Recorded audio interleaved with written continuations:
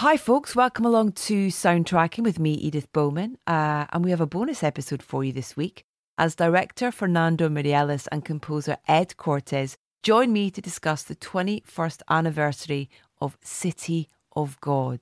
This was a film that was hugely important to me in my journey as a film fan, as I, like many other people, had never seen anything quite like it when it hit cinemas. It was a real treat to spend time with both Fernando and Ed. I never thought I would get the opportunity to do this, but I'm so thrilled that I did.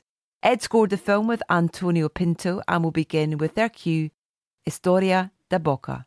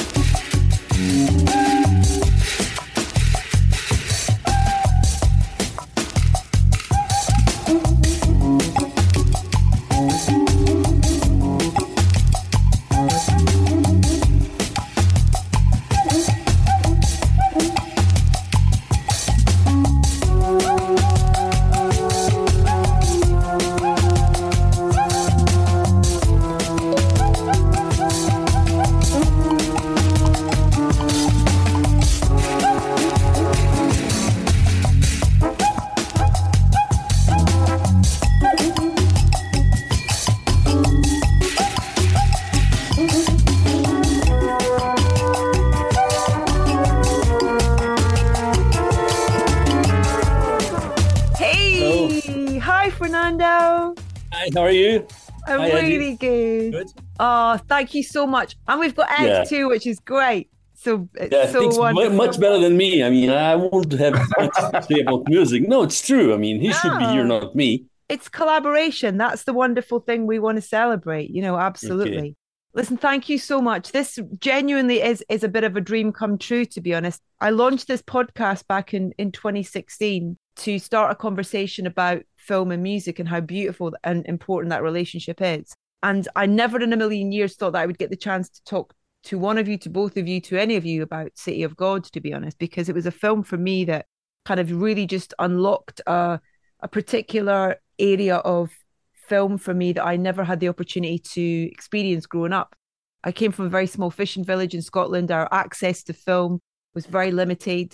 And so when I moved to London and I started, kind of discovering and having the opportunity to see more film, City of God was one of those films that kind of was just a huge landmark for me in terms of a story and a type of filmmaking that I was just completely blown away by. So this is wonderful to get to celebrate your work, your creativity, and your fantastic film. So thank you. I guess it'd be kind of nice to start by asking you both how it feels to kind of almost revisit this project and have the opportunity to talk about it again after 21 years has passed. What does it feel like to have that opportunity to take you back, to talk about what that film meant to you? Yeah. Of course, for me, it's a very important film because it launched my career, but I never watched it again. I mean, last time I watched it was I think 18 years ago. Wow. I remember I was in Venice and there was another screening and I had seen it so many times. So I left in the middle of the screening and I've never watched it again.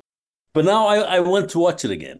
I want to remaster the sound and do a new, I'm doing like a director's cut to be released in 2 years. Yeah.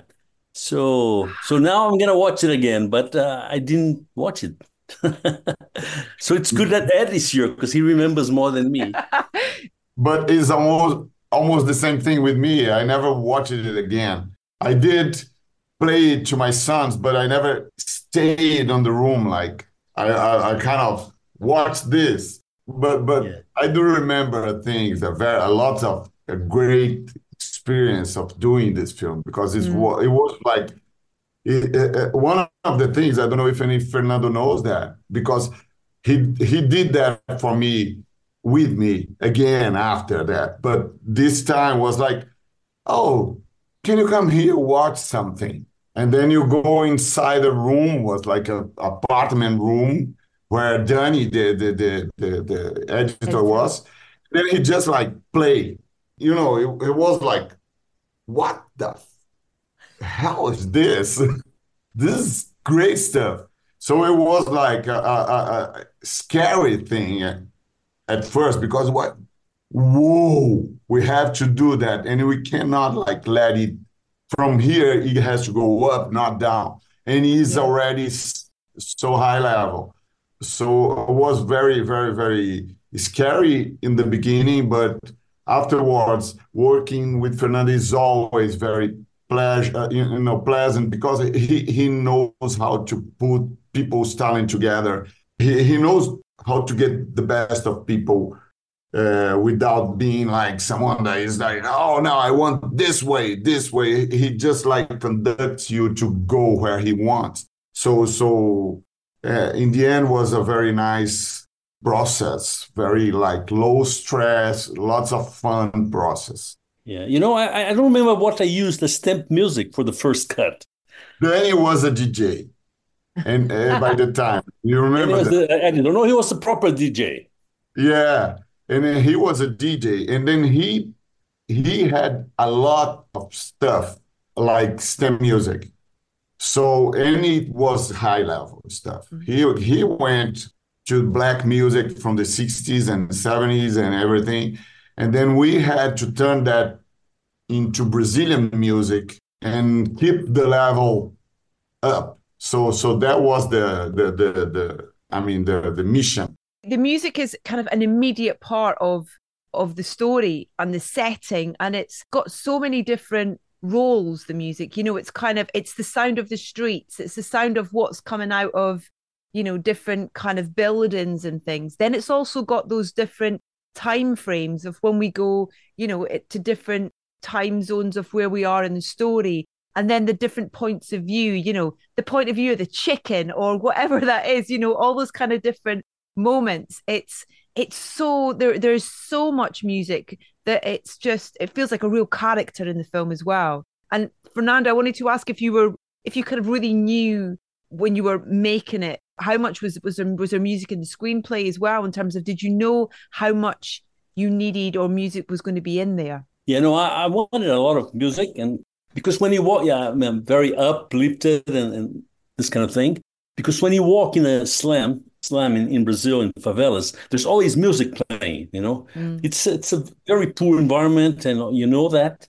It's gay at the same time. This is very pop. You listen to rhythms all the time. So I wanted that feeling, And the film, the structure of the film, it has three very distinct parts. I shot in different ways. It has different colors.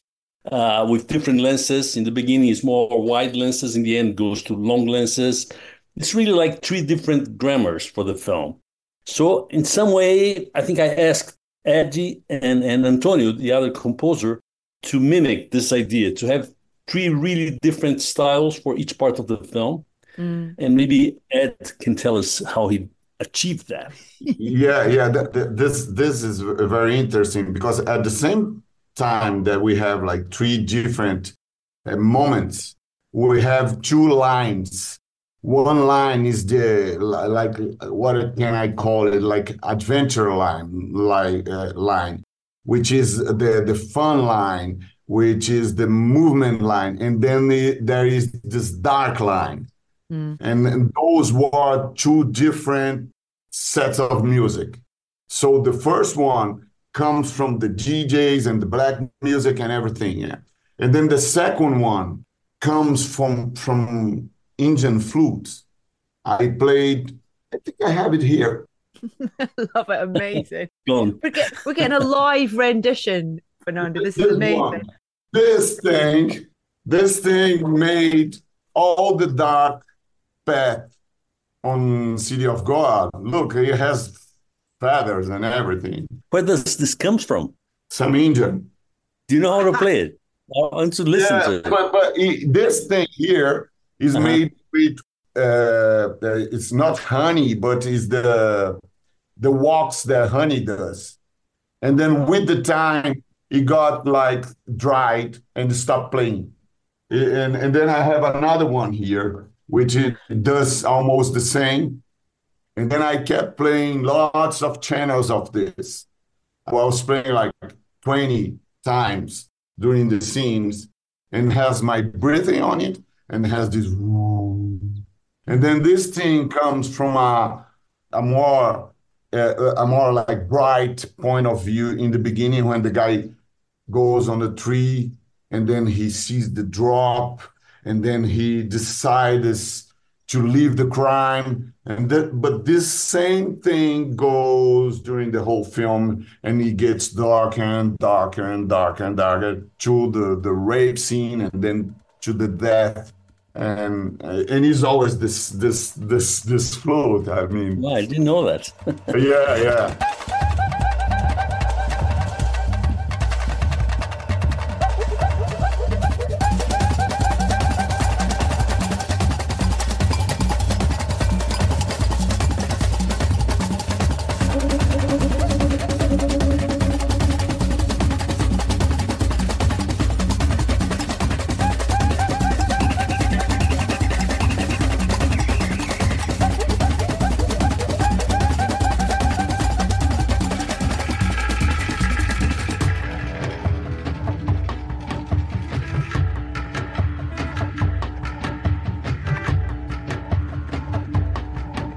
And then again, on the parallel has all the grooves, the groove music. Yeah.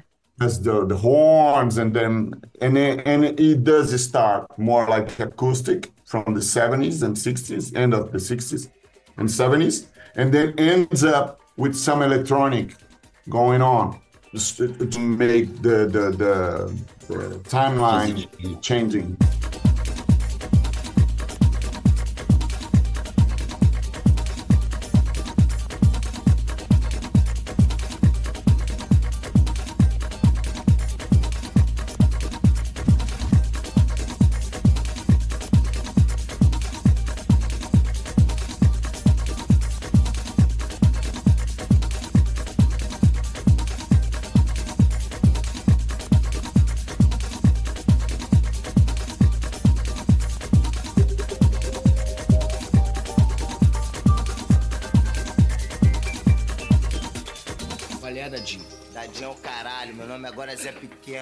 The music helps with that journey as well, like for that moment where we go to the beach with Rocket, and that kind of almost like real funk kind of vibe that kind of comes through, that kind of almost goes, oh, okay, almost like a time kind of capsule that takes you musically to a certain kind of feeling, a lighter feeling, a kind of, but also a kind of, oh, it's this kind of era type thing as well. It's so clever, so subtly, but it's amazing how music can do that. Yeah, me and Antonio, we decided right from the beginning to have samba.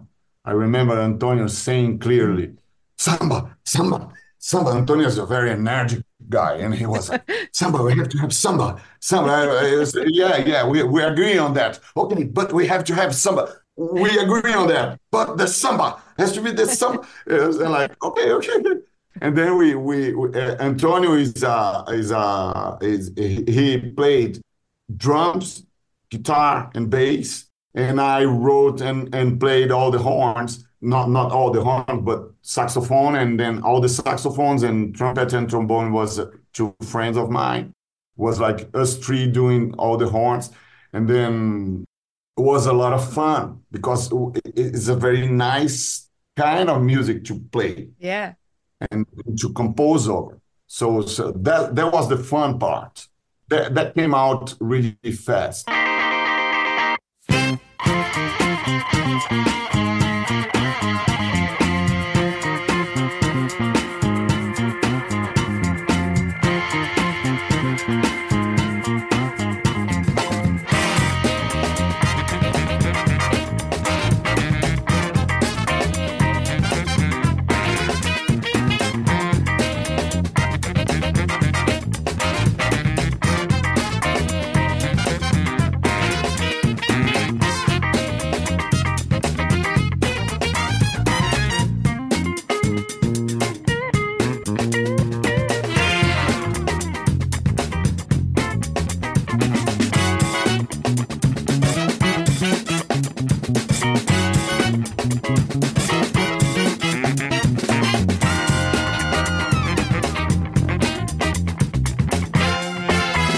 and then comes to this next layer, which is like, what's gonna be this dark thing?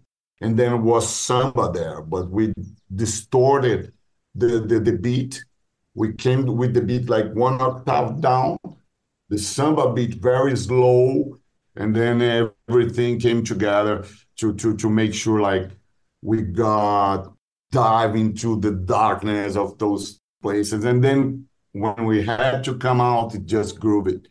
It was very nice.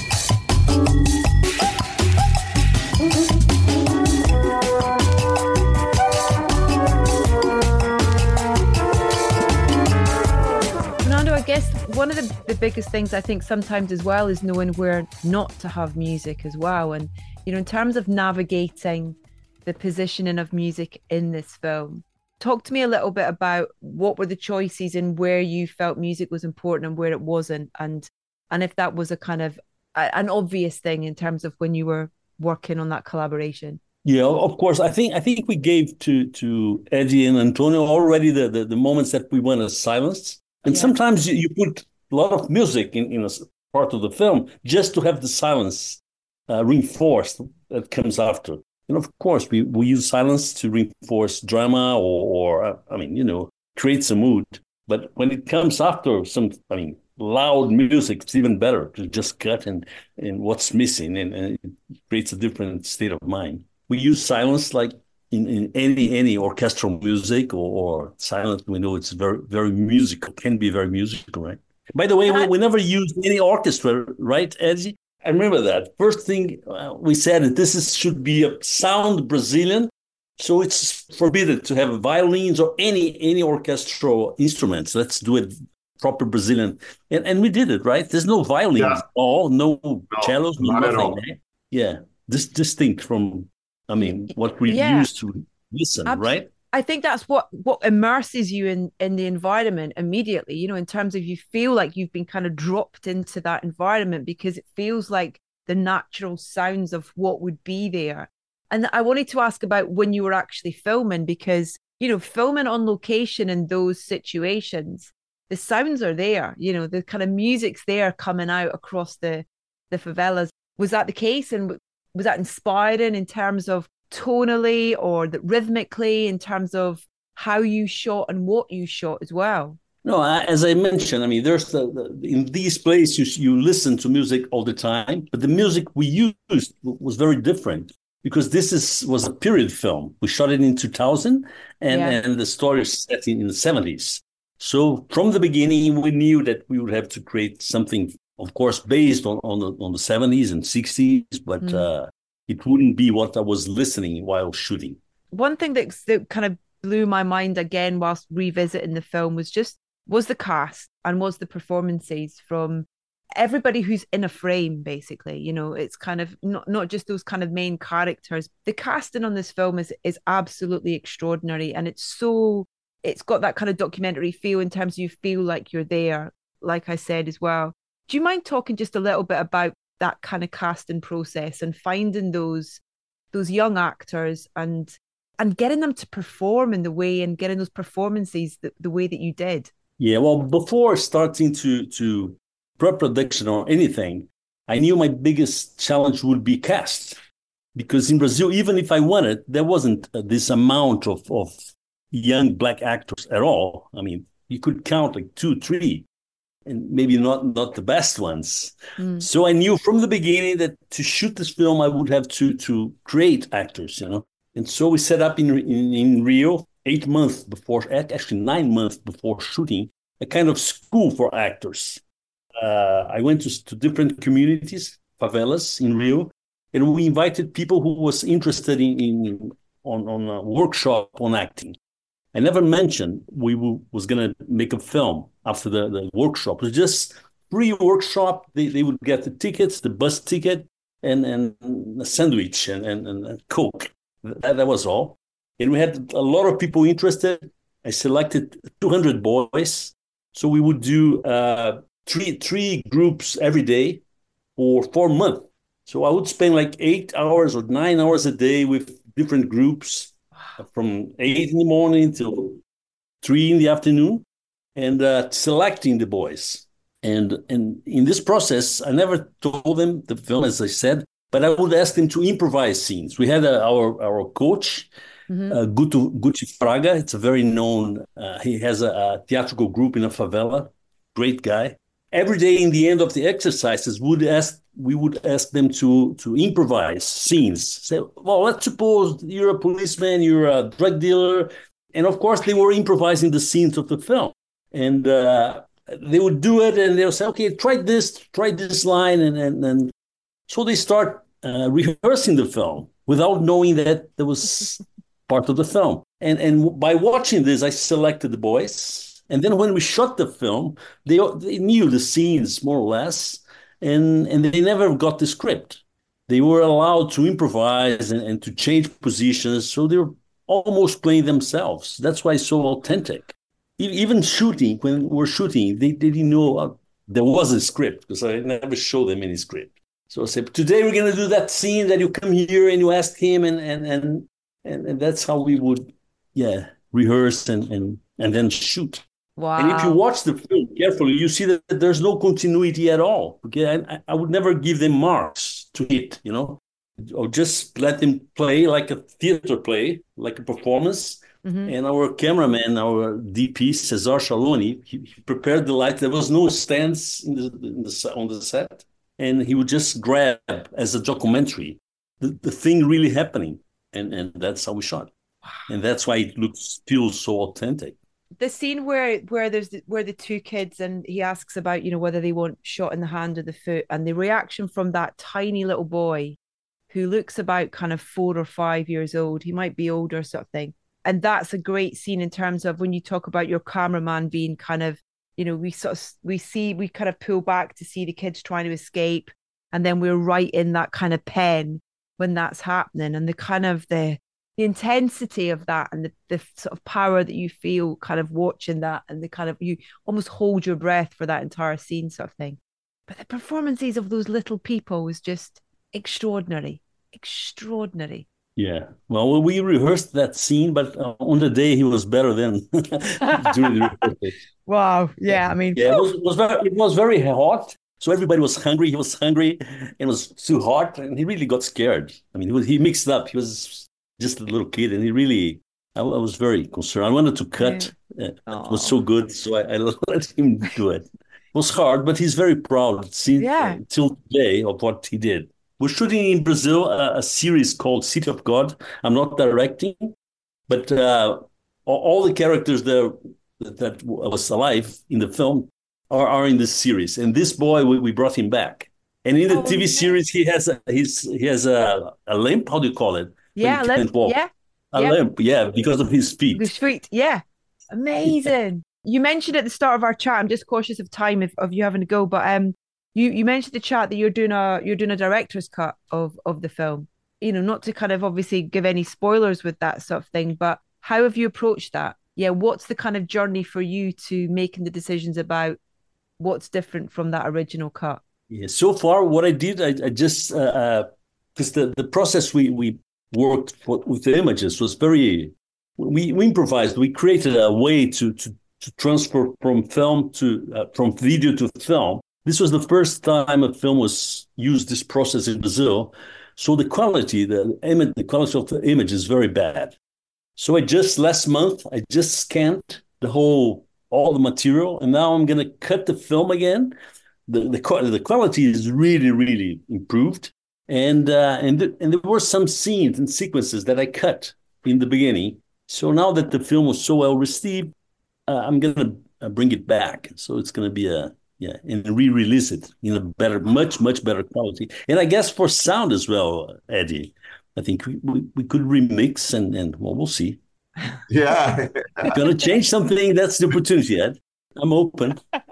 Fernando used to have a thing, and I don't know if he works this way still. I'm gonna tell something here if you get mad with me, but the film was almost ready, and then we got the Miramax fax.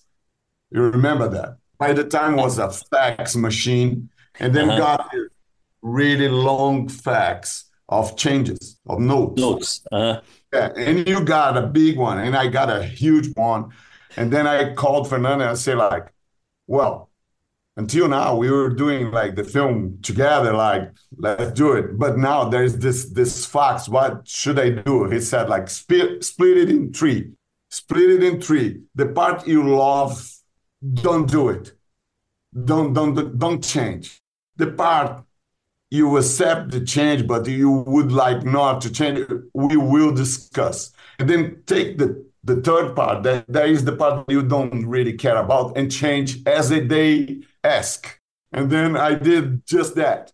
So in the end, we got like everything we wanted to stay on the film, even though we attended all the notes, like what was like his strategy.